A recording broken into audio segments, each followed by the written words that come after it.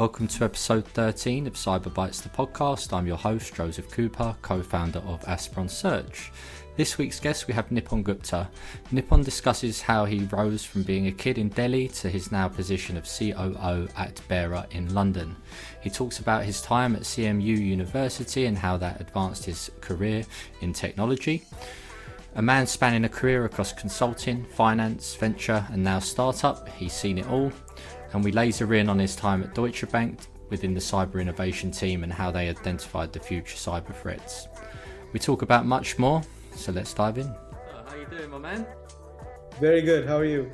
Yeah, all good, thank you. All good. Revving up for RSA next week. Obviously, I can't go, but I'm teeing up the team with meetings, and I know they're very excited to go and get some sunshine in San Francisco. But I did tell them they'll be in the conference with no sun.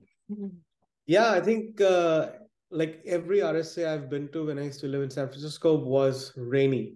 So don't expect too much.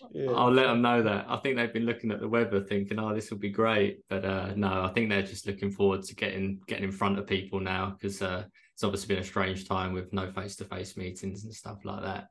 But no, where are you in the world at the moment? I live in London now. You're in London. Well, we'll talk a little bit about that transition from the US to the UK. But yeah, first things first, Nip, and what I've been doing with all my guests is just running right back to where it all began and how you got into security, and then we can go through your career to date. That's a very exciting road to follow, and I'll tell you how exactly it started. So I was a high school kid in Delhi, India, and always experimenting with computers. Look, I was not a programmer. I'm not too shy to admit it, but I was always a tinkerer. And that meant that every time I saw something interesting happening, I would go and investigate it and try to make it happen again or make it unhappen. And things that excited me a lot was these virus notifications that I would see time and again. Or things that evolved into were when I was at university, there was MAC address based metering on how much Wi-Fi could somebody use at the university. These were early days of wireless internet. And they didn't want people to keep downloading movies and stuff from torrents. So they metered how much somebody could use. And I was like, this is too much, right? I don't want to deal with this. So I figured out a way to spoof my MAC address and basically get unlimited internet downloads and usage out of my university's internet, right? So I think these are the kind of things that excited me a lot earlier on, and to look into computer security, cybersecurity more seriously as a potential field of specialization, and ended up going to Carnegie Mellon University for my master's in cybersecurity after an engineering undergrad, and that really opened up the world in terms of what I could do, what I could learn. And CMU's program is, I think, one of the world's best when it comes to teaching what is cybersecurity. And they teach it from all kinds of perspectives, like from technology, from software engineering, from policy, networking. So you're getting probably the best theoretical and practical experience you could as an introduction to security. So that means you could do anything you want. Literally, after that, you could go be a security engineer, consultant, be a policy expert if you wanted to, I don't know, work in Biden administration in the US, right? Like there are so many different ways people charted their career paths after that program. Yeah, absolutely. I know the school, and they breed, some really great people. Are some of your friends in any interesting positions that you went to university with? Do you still stay in touch with them? Have they landed any interesting roles that you can mention? Yeah, no, of course. There are people who are now like CISOs at many publicly listed companies to like small companies. People who are working at CISA, the government body who's like focused on cybersecurity, led by Jen Easterly. People working at MITRE. There are people who are starting security companies and even like all the way to the exit. So Yeah. there's so many alumni that are making CMU proud and me very excited about the potential of this program, and Yeah. continues to give gifts. Nice. Yeah, I'm real. So what was your first role then out of university? Let's run through your career track. Yeah, so just out of university, I was like, look, I'm not specifically interested in engineering. I was always bad at coding, so I was like, okay, what can I do? Going back to my tinkering ideas, I could always find flaws and tell people like how to fix things, because I did that at home all the time, right? For their computers that were buggy or that were not like doing well, I could do that. So I was like, okay, let's try this as a corporate job. So started as a consultant at PwC, where the idea was to kind of be a part of the technical team that would go to the clients and pen test their networks, their applications, and give them results in a consumable language, present it to senior leadership, help them understand how important is security, but at the same time, like um, make it actionable, right? So that was always the focus for a consultant type like job at a PwC.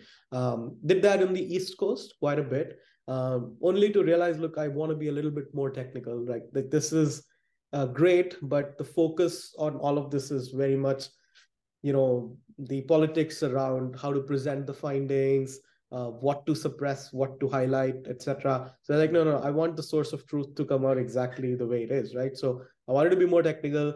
Found another job at a company called ISEC Partners, and they were really focused on application security. So their job was to consult companies like Facebook, Dropbox, the high tech industry in the Silicon Valley, to help them build and ship more secure software, right? Or to help them find security issues in their software in production. So I think it's probably the best training ground that anyone in software security can expect. People who work there or who were the founders went on to lead security at companies like Facebook, Airbnb, etc. So gave probably the best experience anyone could expect, and I learned a lot during that time, and actually is some of the basics that are really important for what I do today in my day job. And yeah, from that point on, did several different roles in consulting. Wanted to move to more strategic, more important role in consulting. Went on to Deloitte, where I worked for larger, more complex kind of problem sets, and then eventually kind of got tired of finding problems and reporting them, right? So the idea was, okay, like what can I do? So maybe I can understand the problems from a bigger picture perspective, and started to help Deloitte kind of create new lines of business by partnering with software security startups, right? So I was okay, you know what, like we cannot do everything under the sun, and nor can we hire the best people in the kind of split we are seeing in the security industry. So how do we make that happen without scaling ourselves? So partnerships was the next best thing, and we carved out a venture fund for it. We invested in some companies indirectly through another venture fund. So lots of things that an average like security consultant never gets to do, was the exciting part there. Yeah, I was going to say, because that for me, that seems like a really interesting role that you don't really see on many resumes, like that cyber innovation. So that all started at Deloitte. So you spent about 4 years there looking, is that about right? Was you around 4 years there? Yeah, 4 years looking into this, and finally being very serious with the corp dev team and investing in a VC, and signing partnerships, training our partners. As a senior consultant manager, you rarely get a chance to act in this role at a company like Deloitte. So I think I was fortunate that I was at the right place, right time, but also had a lot of passion for doing this, which made me valuable for these projects at Deloitte. Yeah. The exposure in that role, so obviously you started your career as a technical guy, and then you've then come into this sort of venture world. And I know that sort of you've continued to do that. So let's talk a little bit more. So after Deloitte, you ended up, where was you after that? So I think then it was all about have having done consulting for such a long time. You always feel that you're only seeing this problem from the external standpoint. So where is that perspective? It wasn't full enough, it wasn't rich enough for me to learn how to solve security problems until I was on the other side, until I could actually do something that was impactful. So Deutsche Bank's opportunity to do this was rightly placed for me, where I didn't need like super deep experience as a defender, but I could still contribute to the defending at Deutsche Bank by helping them discover the newest and the best possible fits for their gaps in their cybersecurity Yeah, posture. while she was at DB, Deutsche Bank, I saw that you spoke about quantum computing. This might refresh your memory. And I was at DEF CON last year, and then I saw that they had their first quantum computing village last year. So you were speaking about that, what, 5, 6 years ago? Was that about right? And then it's the first village. Can you just talk to me a little bit about what that specifically was? And it's Absolutely. obviously... I think it was one of the most exciting things, as a cyber innovation lead, I was able to do. Look, Deutsche Bank is such a unique place. It's a systemically important financial institution. Like, if Deutsche Bank fails, there is impact on the economy of Europe. So it's that important. So then that means some things, that they have to be early in some decisions in managing risk. Quantum computing was identified as one of those disruptive technologies that we should keep track of. And since we're keeping track of disruptive tech, we should also keep track of how to manage risk that is related to that. So our cybersecurity team was fortunate enough to have PhD researchers in cryptography who were passionate about understanding, identifying risks, and managing them in when it comes to quantum computing. Also, like diving deep, you start to see that this is not just about having a quantum computer today, right? Because let's say quantum computer gets released in 10 years or so, but by that time, you also have the capability to break encryption, right? And I'm simplifying it a lot, right? Like, at the end of the day, if you can break known encryption algorithms 10 years later, do you have the time now to fix your encryption algorithms or upgrade them? No, right? So I think this has to be planned well in advance and understood well in advance. And so we did that research, understood what was at risk at Deutsche Bank, and started to kind of create a migration path to more secure quantum proof Nice. encryption. And that was and that's what is expected by Deutsche Bank's clients, right? Like, they want to see Deutsche Bank investing into things that are almost impossible for a startup to do, right? So that was exciting. Yeah. Is there any other projects at that particular time that you worked on that you found really interesting? That was just one I pulled off your LinkedIn that looked pretty cool. Do you remember any of the others specifically?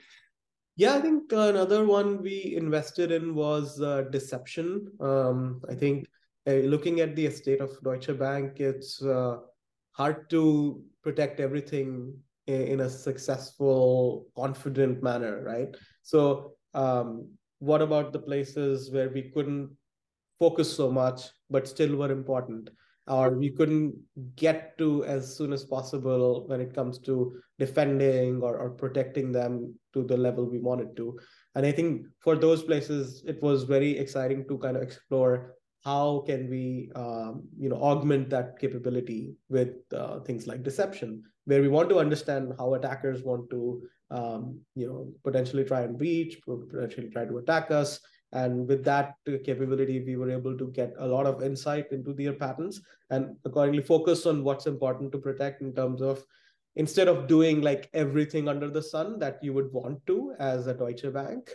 So you really focused on things that were important to protect from a capability perspective, from a controls perspective, rather than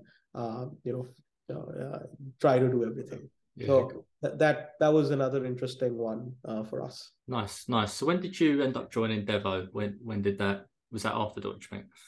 So I think during the middle of pandemic, my wife and I started talking about life, philosophy, and a lot of things that came under question when the humanity was under such a big threat, right? Mm. And one of the things we always wanted to do is like try to live in different continents, and we were born in Asia and then lived in US for a little bit, but what about Europe, right? That was a big question mark, and we really were excited to explore this more.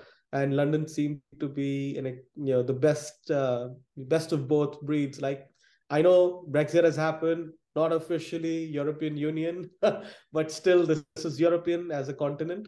So, and it gives you the proximity to all things healthier and romantic Yeah. in essence, right? So that was the imperative excitement that we wanted to explore with this move, and that happened. And during that time, figured out that a role with Devo as a field CISO would be exciting, and so I started there right after.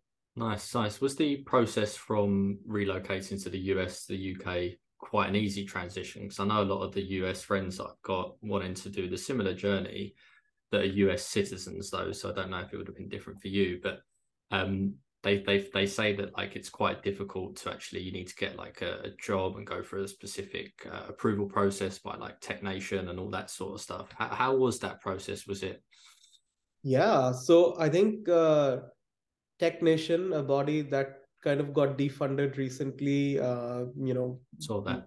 is responsible for issuing visas to the next generation of digital talent in UK, and they make it super easy once you get the visa to live here, become a citizen. So I think I identified that as the only way if we were to go and live in the UK. Because it gives you the freedom of movement between companies and all that, Yeah. right?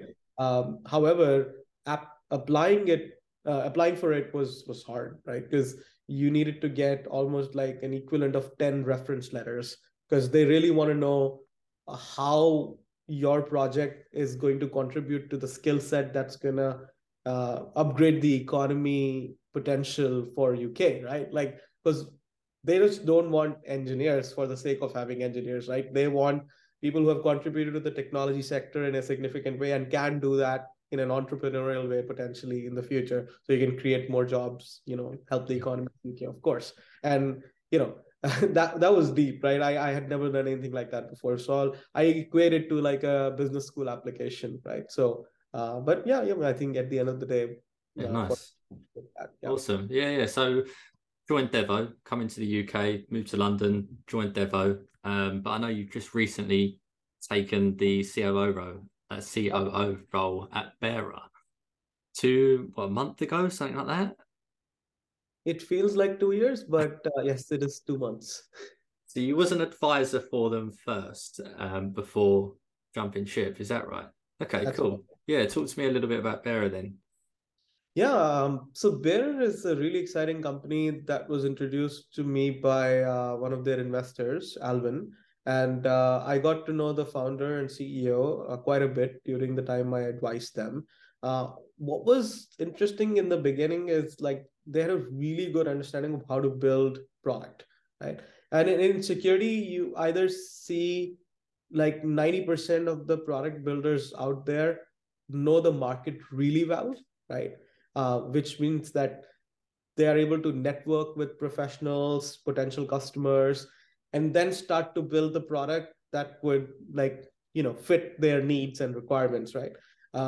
Which is, I think, very waterfall way of thinking, right? Like you can spend probably 6 to 12 months to 18 months just trying to get a reasonable product out, right? And I think this team did the opposite. Like from a developer, from an engineering point of view, they really understood the problems that the security team would bring to them, and solving them with the security tools that they had access to were really bad.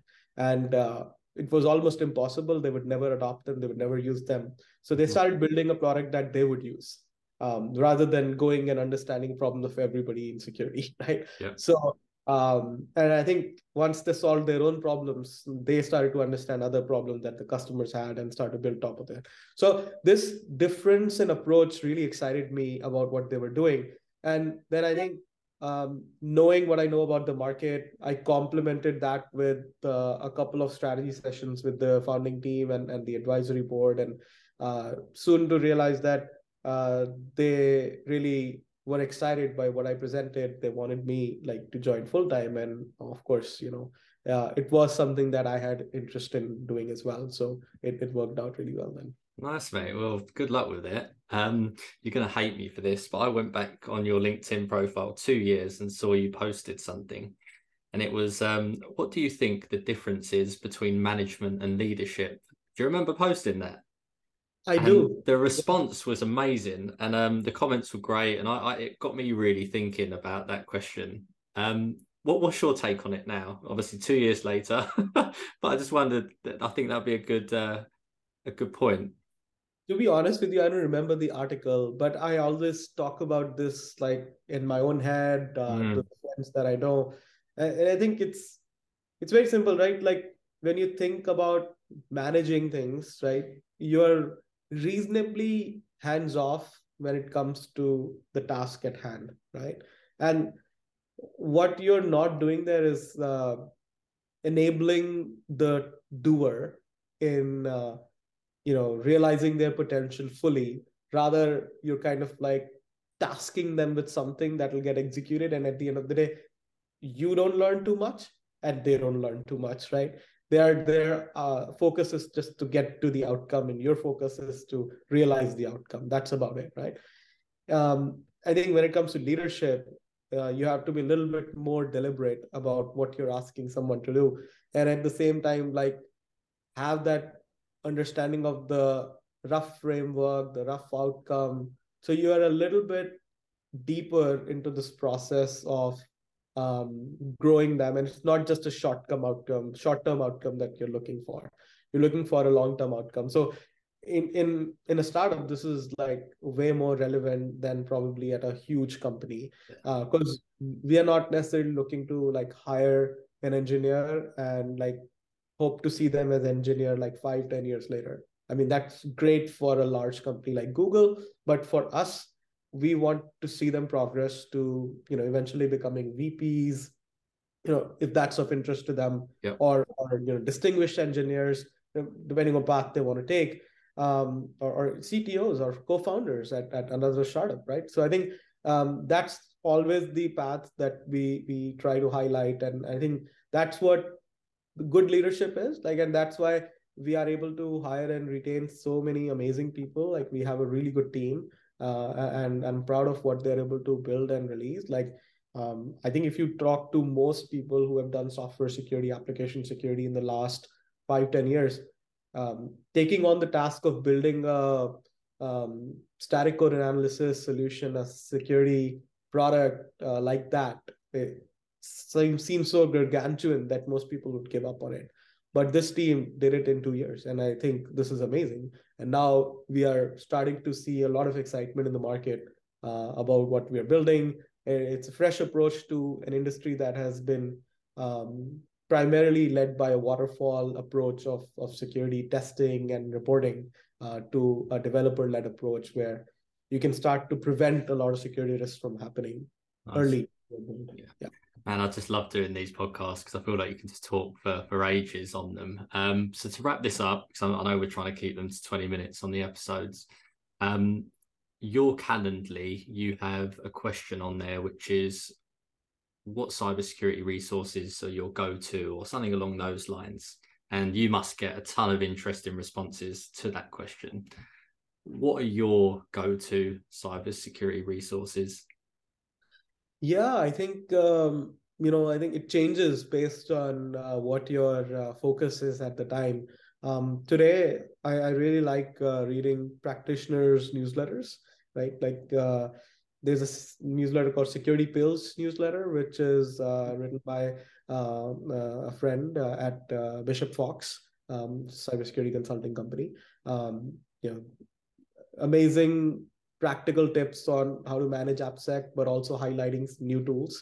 And then there is Return on Security newsletter by Mike Privet, which is very exciting as well. Clint Gibler does a good job of TLDR-SEC, highlighting tools. Same thing with Daniel Mishler. I can go on. I think newsletters have become like the apps to discover new things and updates in security for me. 100%. Nipun, thanks for coming on, brother. It's been excellent. Really appreciate it. Thank you so much for having me. This leaves me so happy. Talking about myself like like an amazing person, but you're a legend. Thanks, mate. But hopefully, the listeners can gain something from it, and feel free to reach out to me if you have any questions. I'm sure they will do. Thanks, Nipun.